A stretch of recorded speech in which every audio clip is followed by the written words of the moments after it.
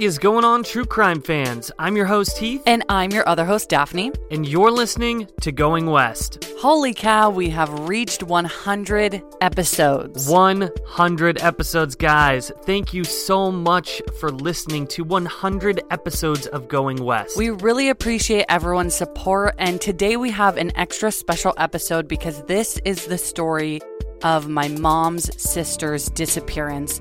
Heath and I have been holding on to this story, just wanting to have a bigger audience before we share it so that we can get it out there because this story is so little known and we really want to get it out there and get it solved. Yeah, absolutely. And not only that, We've had talks of possibly doing something along the lines of a documentary with this case. Yes, absolutely. And we also have a Q&A at the end of the episode. We did one at episode 50, and we got a lot of requests to do another one, so that'll be at the end of this case. Yes, so you guys will have a longer episode this week. After checking out this episode, if you're all caught up on Going West, you've listened to all 100 episodes, and you want to hear some more of us, we do have over 30 bonus episodes available on Patreon. They're ad-free, they're full length, and like I said, there's over 30 of them. So go ahead and check out patreon.com/goingwestpodcast. We release new episodes every single month, and it's the best way that you can help support the show other than telling a friend. Exactly. If you guys want to support us and you love Going West, please head over to patreon.com/goingwestpodcast and subscribe. We have a great community of people over there, a huge library of episodes for you guys to listen to, so definitely go over and check that out. We always do Patreon shoutouts for everyone who joins at the end of the show, so don't forget to listen for your name.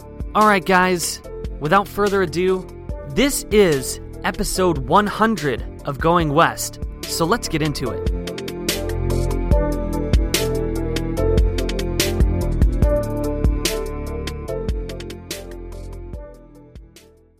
Life's better with American Family Insurance because our home policies help protect your dreams and come with peace of mind.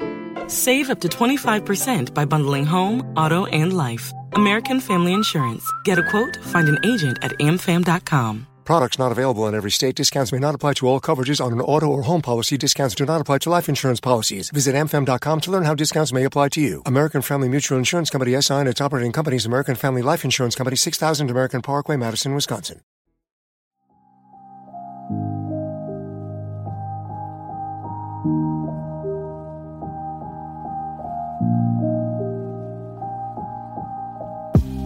In 1984, my mom's sister went missing after she planned to break up with her boyfriend.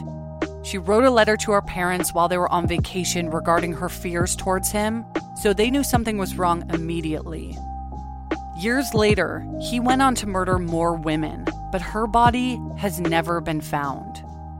He's known to have told people that the police would never find her, and upon his last questioning regarding her, he spit in the detective's face and didn't say a word.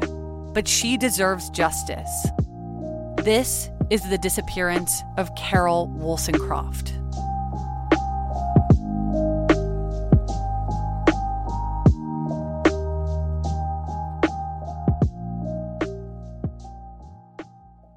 Carol Lee Woolsoncroft was born on July 12, 1964 in Buffalo, New York, to parents Anne and Ed Woolsoncroft. And she also had an older sister who was born 2 years earlier, and that's my mom, Lori. They grew up in Kenmore, which is a very small town just outside of Buffalo in upstate New York. But when Carol was 8 years old, they all moved to Fort Myers, Florida for a change of weather. Obviously, upstate New York is a very cold place, whereas Florida isn't.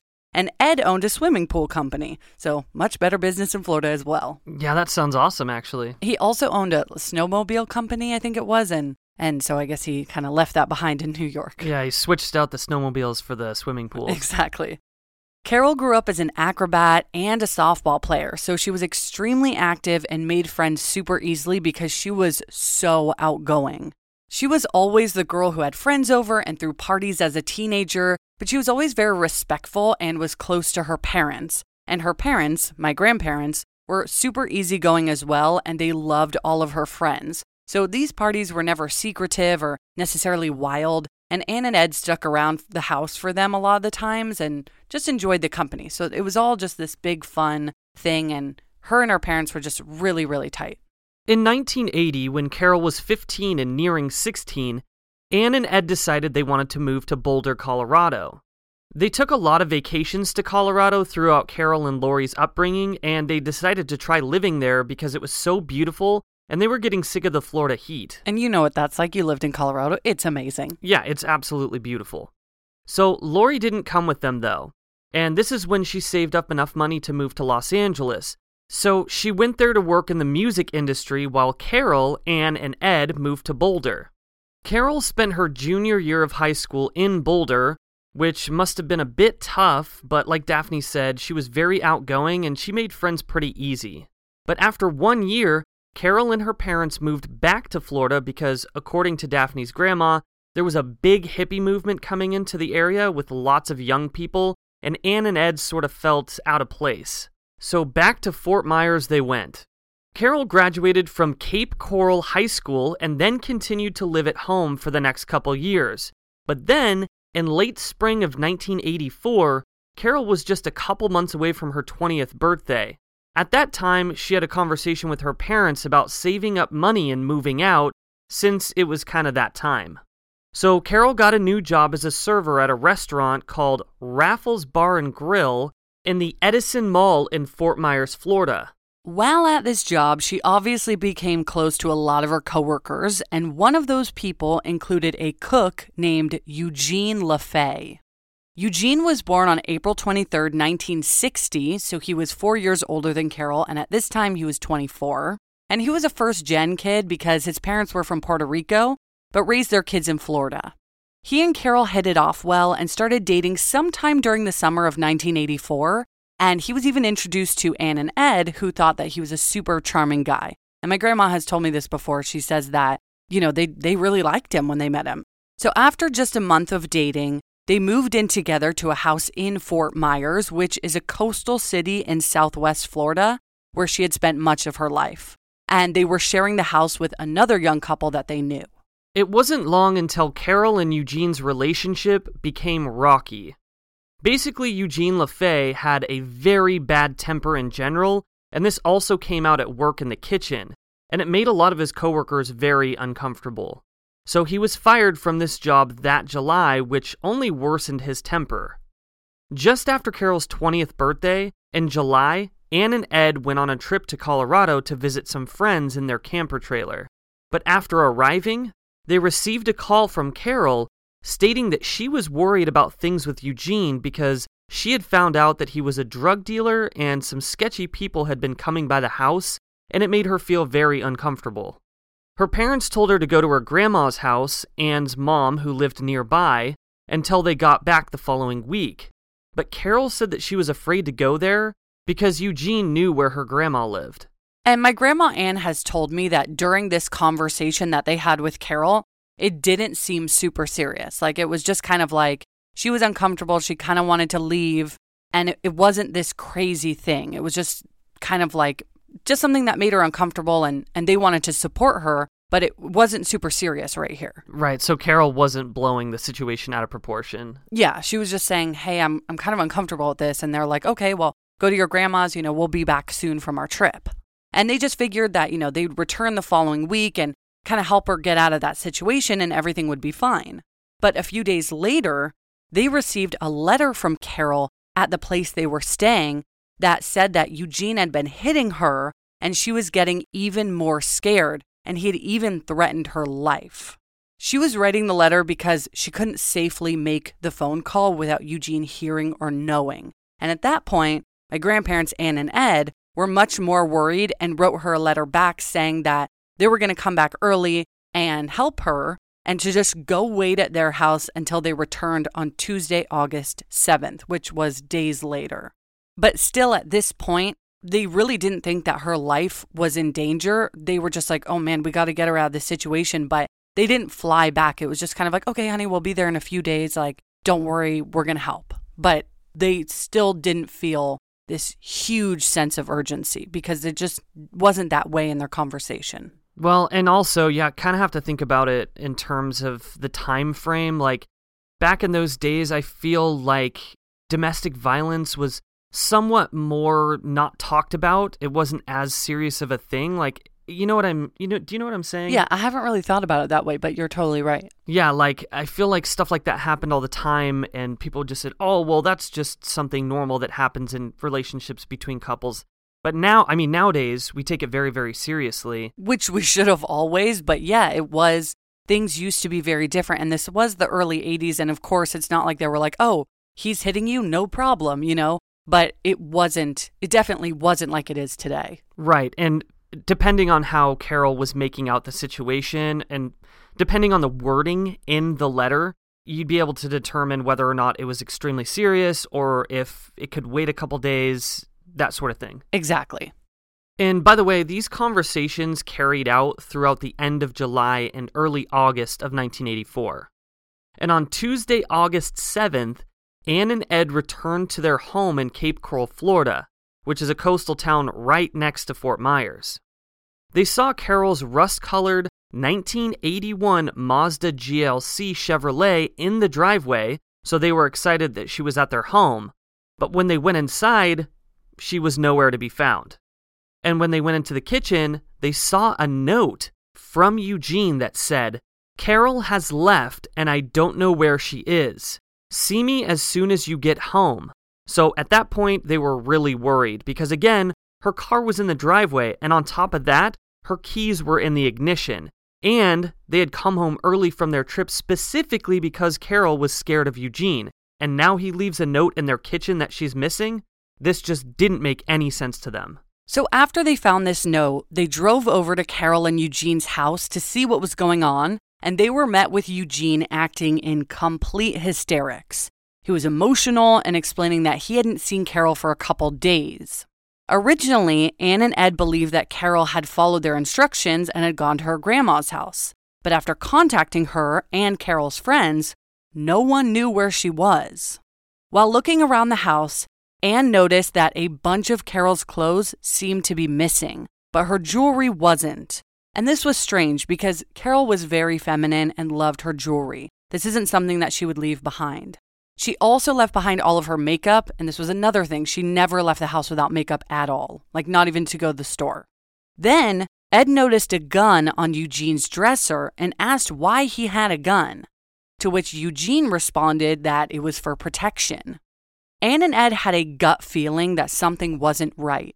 So that morning, at around 11:30 a.m., they went to the Lee County Sheriff's Department and filed a missing persons report on their 20-year-old daughter.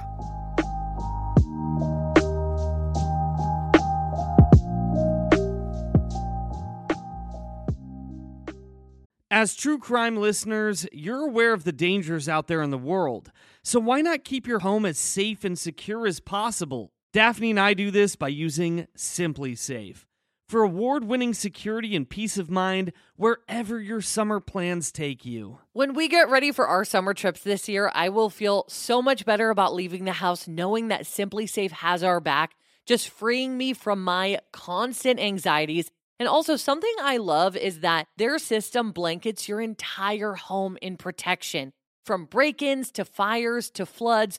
And with indoor and outdoor cameras to choose from, you will feel safe any time of day or night. And SimpliSafe is backed by 24/7 professional monitoring agents to help stop crimes in real time. Which is part of why they were named the best home security system of 2024. SimpliSafe has given us and so many listeners real peace of mind, and we want you to have it too. Right now, get 20% off of any new SimpliSafe system with Fast Protect monitoring at simplisafe.com/goingwest. There's no safe like SimpliSafe.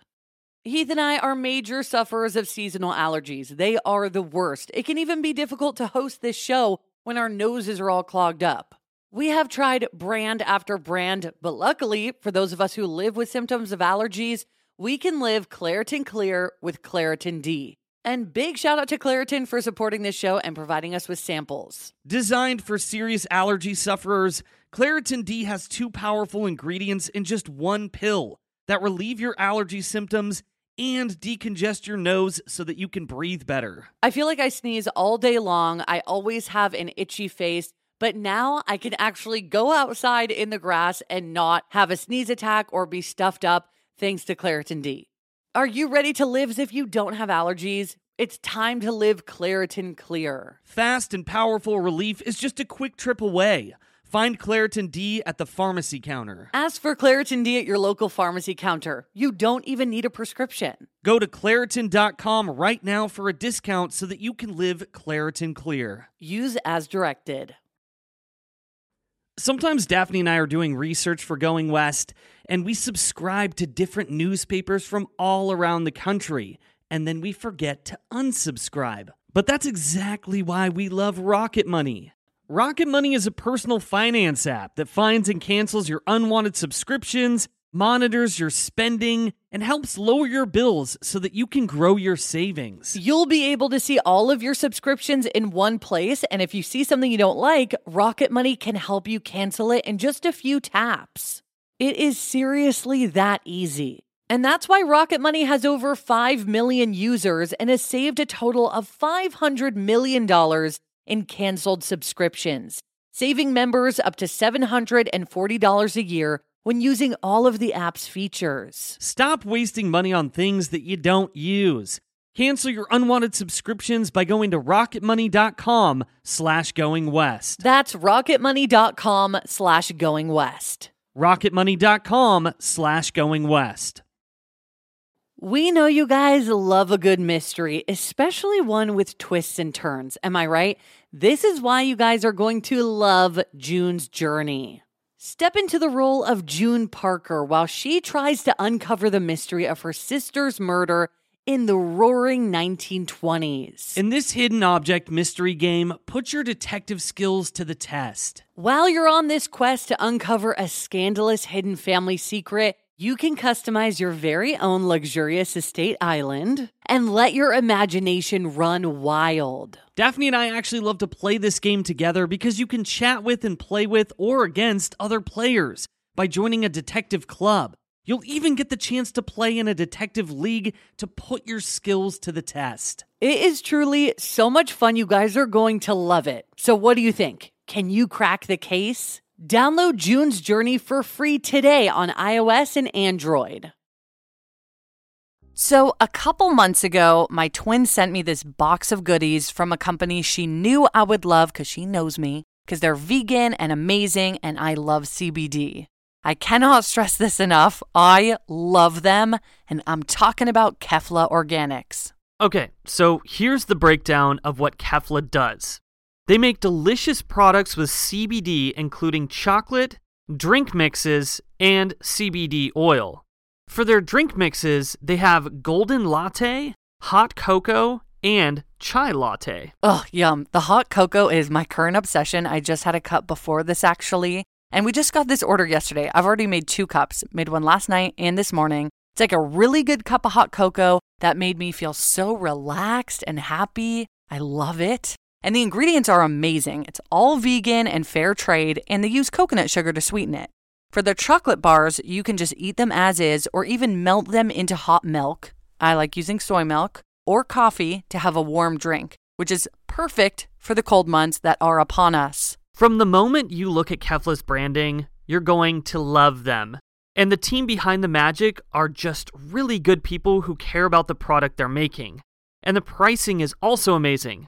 If you go to a coffee shop and ask for a drink with 25 milligrams of CBD, which is what's in Kefla products, it'll cost you at least $6. Trust me, I've had a lot of CBD coffees these days. But now you can enjoy one at your very own home for about $2 to $3 depending on what Kefla products you try. I also had a Kefla product before we recorded this. I had the chocolate bar and it's amazing. So you guys need to try Kefla. We can't rave about them and their uniquely delicious products enough. So head on over to Kefla Organics, that's KEFLA Organics.com, and get 20% off your order using code GOINGWEST20. That's KeflaOrganics.com using code GOINGWEST20, no spaces. So what are you guys waiting for? Go get some Kefla products. My name is Maggie Freeling. I'm an investigative journalist, and I'm excited to tell you about my new podcast from the Obsessed Network called Unjust and Unsolved. Each episode tells the story of a person who I believe has been wrongfully incarcerated. The Innocence Project gives a conservative estimate that there are over 20,000 innocent people locked away in U.S. prisons. When I learned this, I sent letters to those whose stories haunted me. I heard back from almost everyone. They all wanted to be heard. And so on Unjust and Unsolved, I'm doing just that. I speak with those people, their loved ones, advocates, and lawyers, diving deep into the crimes they were convicted of and presenting the evidence that points away from them. And if it wasn't them, then who was it? Help me search for an answer. You can find Unjust and Unsolved and all Obsessed Network podcasts on Apple Podcasts, Spotify, or wherever you're listening right now. I think we can all agree that this year has been super, super tough, and you probably find yourself needing someone to talk to. BetterHelp is here to assist. BetterHelp matches you with a licensed professional therapist that you can call, text, or video chat from the comfort of your own home. Especially in these hard times when we're practicing social distancing, this is a safe and private way for you to connect with a therapist on your own schedule. It's an incredibly affordable way for you to get the help that you need, and financial aid is available. Whether you're dealing with depression, anxiety, trauma, LGBTQ matters, anger, or anything in between, BetterHelp is the convenient and confidential way to talk it through. If you're even just thinking about getting help or talking to someone, you should really just do it because BetterHelp is such an amazing and helpful experience that Heath and I have both really benefited from. This service is available worldwide, so what are you waiting for? Start living a happier life today. As a listener, you'll get 10% off your first month by visiting betterhelp.com/goingwest. Join over 1 million people and counting, taking charge of their mental health. Again, that's betterhelp.com/goingwest.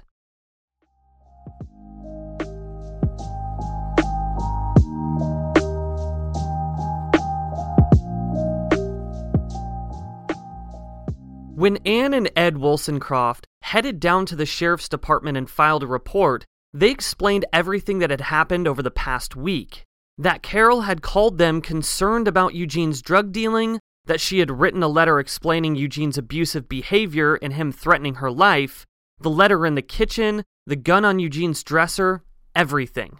The officer became very concerned when hearing about Eugene's gun and then explained to Anne and Ed that Eugene wasn't allowed to have a gun because he was on probation. They were confused and pressed on, to which the officer then explained that a couple years prior, while he was in his early 20s, Eugene had raped a 15-year-old girl and threatened her with a metal club. She did file a police report, and Eugene was imprisoned for 3 years for this rape, but he was released shortly after on probation. He also impregnated this girl, but we're unsure what happened with his pregnancy. So we know that Eugene has a very violent past.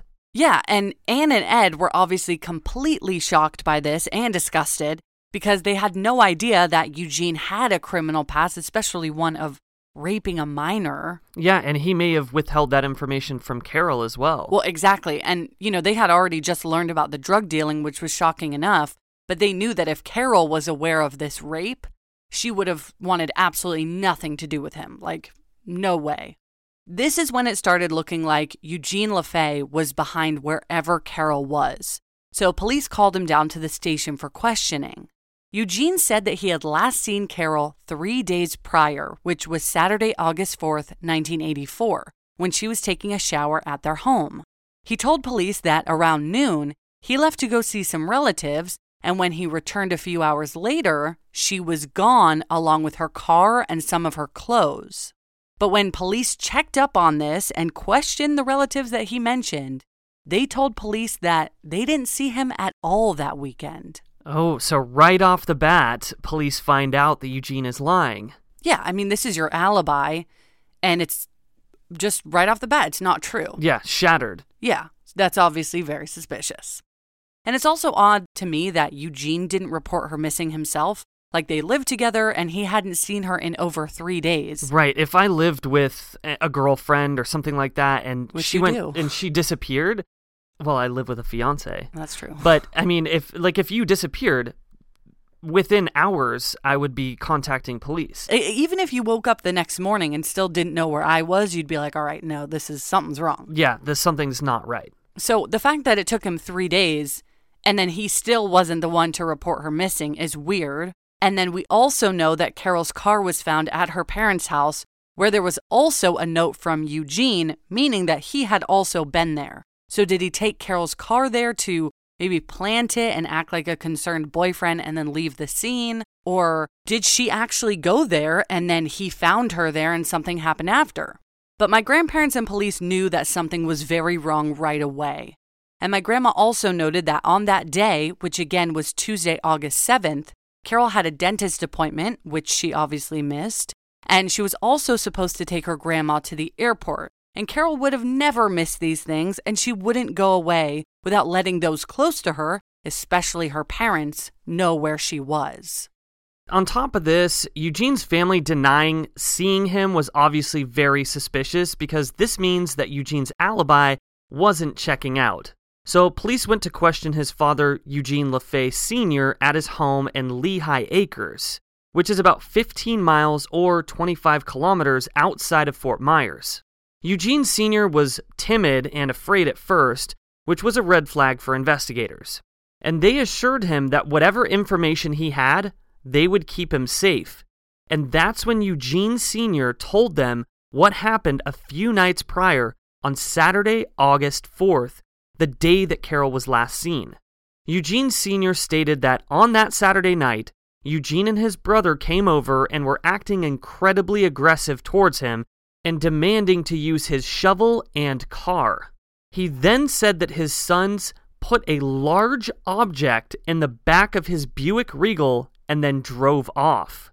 About 4 or 5 hours later, they returned and Eugene burned the shovel in his backyard before warning his dad not to tell anyone about what he saw.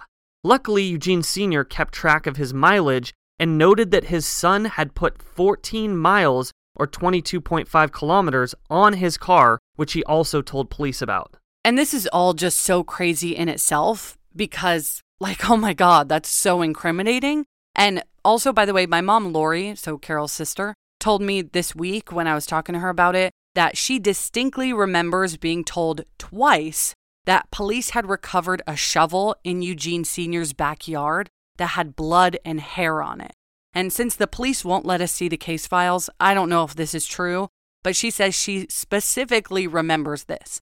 So I'm not sure how this didn't lead to an arrest because this sounds like huge evidence, like blood and hair. Yeah, and the most frustrating part about this case is obviously the fact that Carol is missing, but on top of that, the fact that police won't relay these case files with family members. Well, and we'll obviously tell the rest of the story and talk more about this after, but it is really frustrating for me because, I'm the true crime podcaster in the family, so I'm the one who's really, really interested in this case, whereas my mom and my grandma are more like, this is something terrible that happened, and they try to stay really positive about it, but they're not actively seeking answers because it's really painful for them. But to me, I'm like, we need to find justice.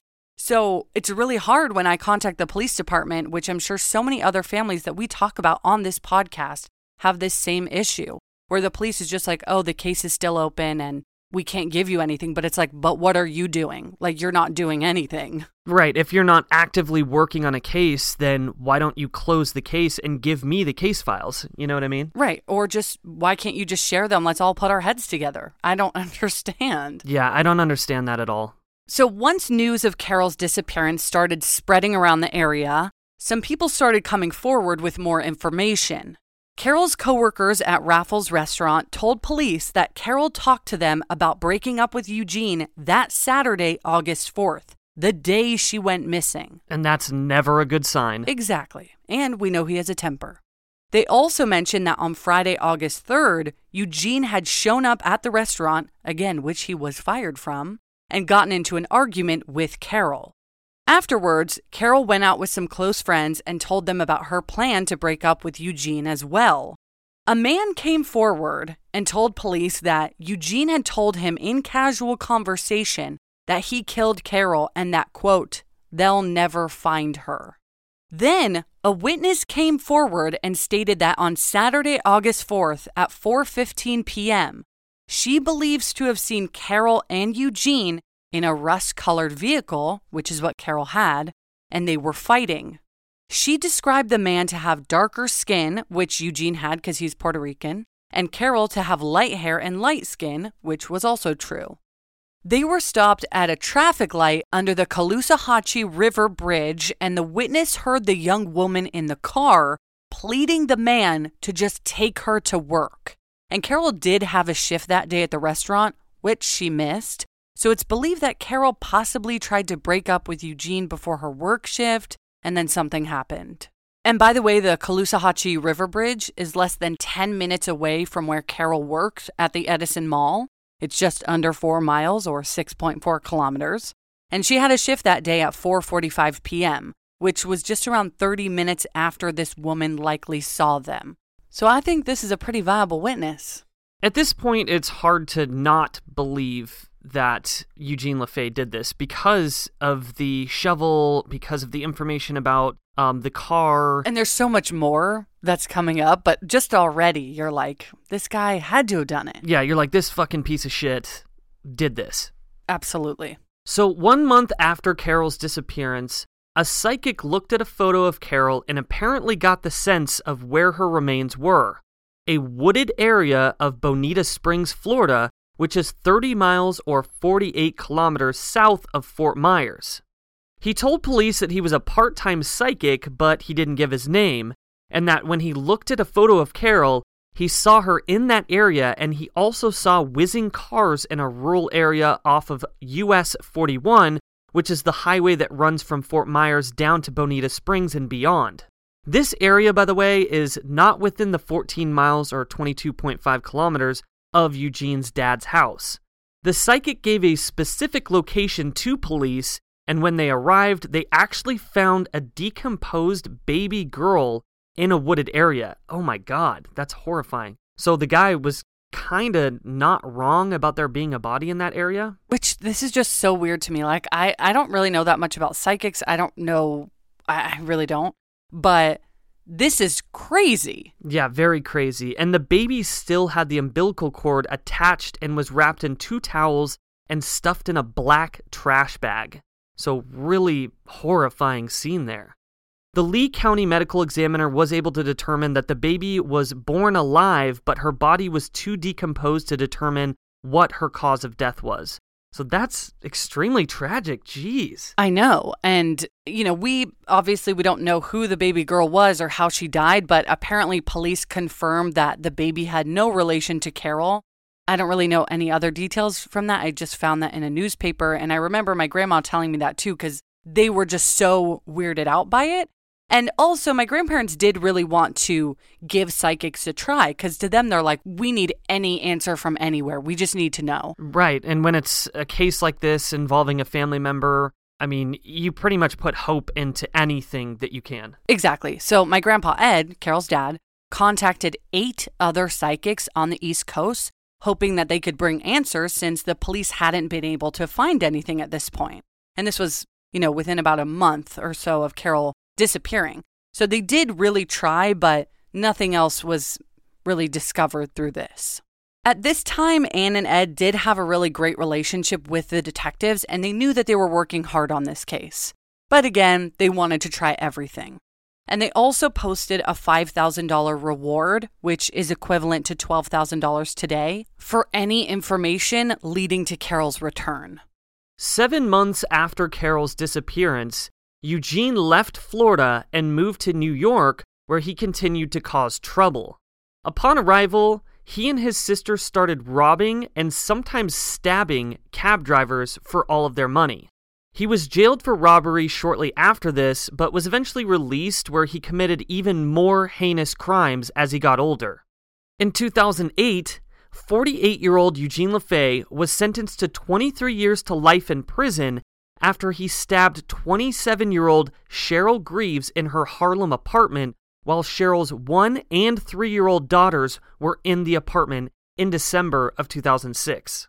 But 2 months before this murder occurred, in October of 2006, he bludgeoned his 50-year-old girlfriend, Mariah Navarro, and Mariah's 9-year-old daughter to death with a hammer in their Upper West Side apartment. So this guy is a monster. He is a monster, like truly a monster. So we already know that he's capable of killing people. So what does that tell us? Exactly.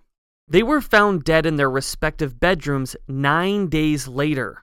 Eugene had been living with Mariah, and he was considered a suspect for this when he murdered Cheryl Greaves. But it wasn't until after his arrest for Cheryl's murder that he was also found to have murdered Mariah and her daughter as well.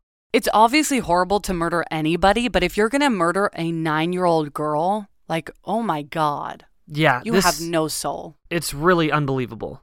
4 years after Eugene's imprisonment in 2012, one of the original detectives on Carol's case was retiring and went to Eugene one last time in hopes of finding answers.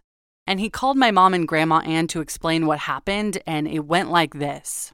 He sat in a room with Eugene and told him to just tell him where Carol was. After some time of Eugene sitting in silence, he spit at the detective and said, "Fuck you," before getting up and asking to leave the room. This was the last known time that Eugene was questioned about Carol's disappearance, and just 4 years after this, Eugene LaFay died in prison at the age of 56, 8 years after entering prison.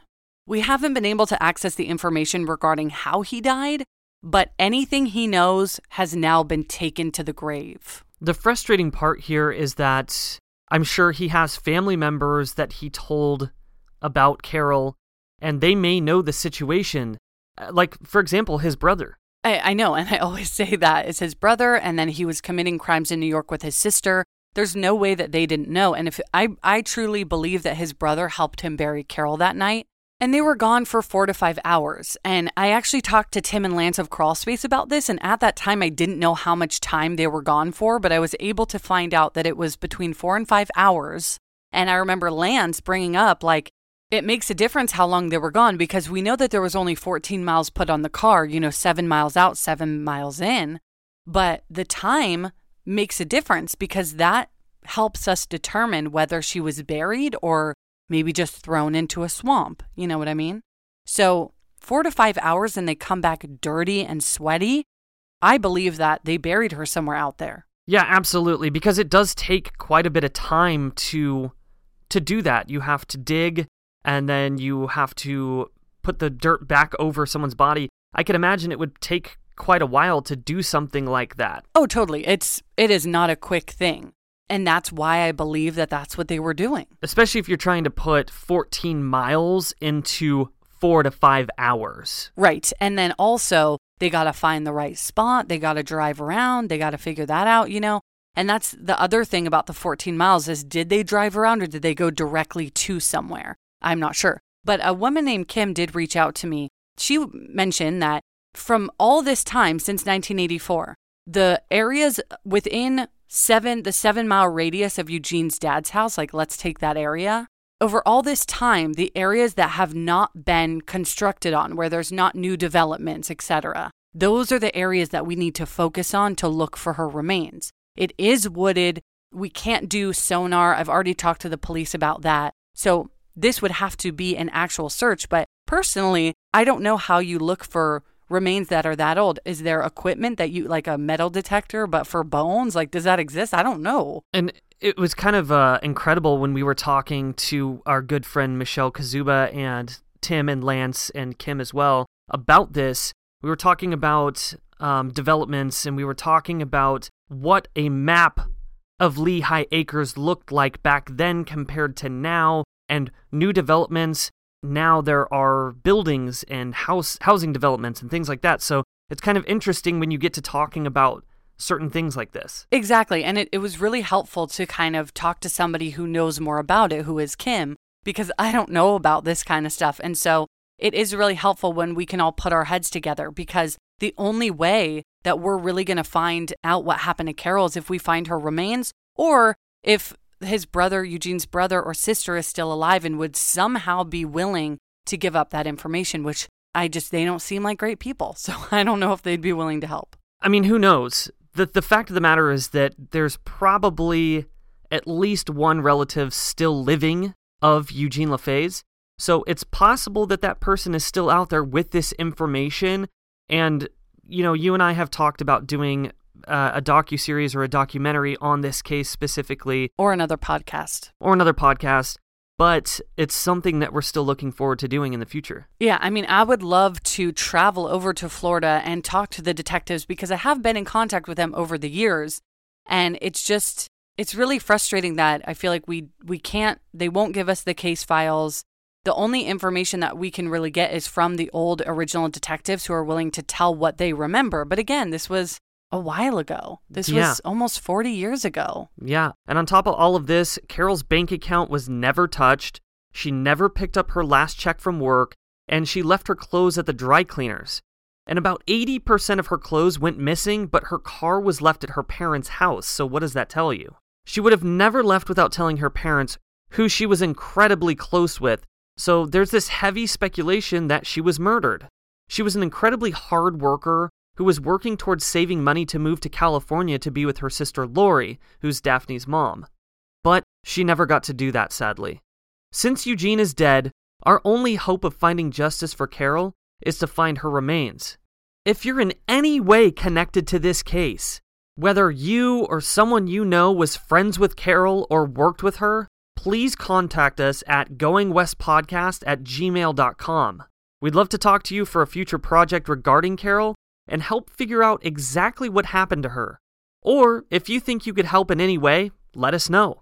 We're really hoping to narrow down this search for Carol. We really believe she's within a distance of Eugene's dad's house and would like to find her remains somehow. And by the way, Eugene's dad died at the age of 90 in the year 2000, so we can't talk to him.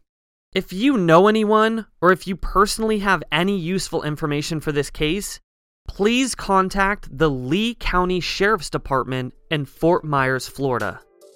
And thank you so much, everybody, for listening to this. Please, please, please share this case with everybody you know. Share it on your social media. We really need to get this case out there because nobody knows about it, and we really believe that it's solvable. And my mom and my grandma really just want justice, and so do we. So if you could just share it, that would mean the world to us. And thank you so much for listening. Yes, thank you guys so much for listening to this episode 100 of Going West. So the Q&A actually is not going to fit, so I put it in a separate bonus episode if anybody wants to listen to that. And if not, happy holidays to all, and thank you so much for listening and sharing this story.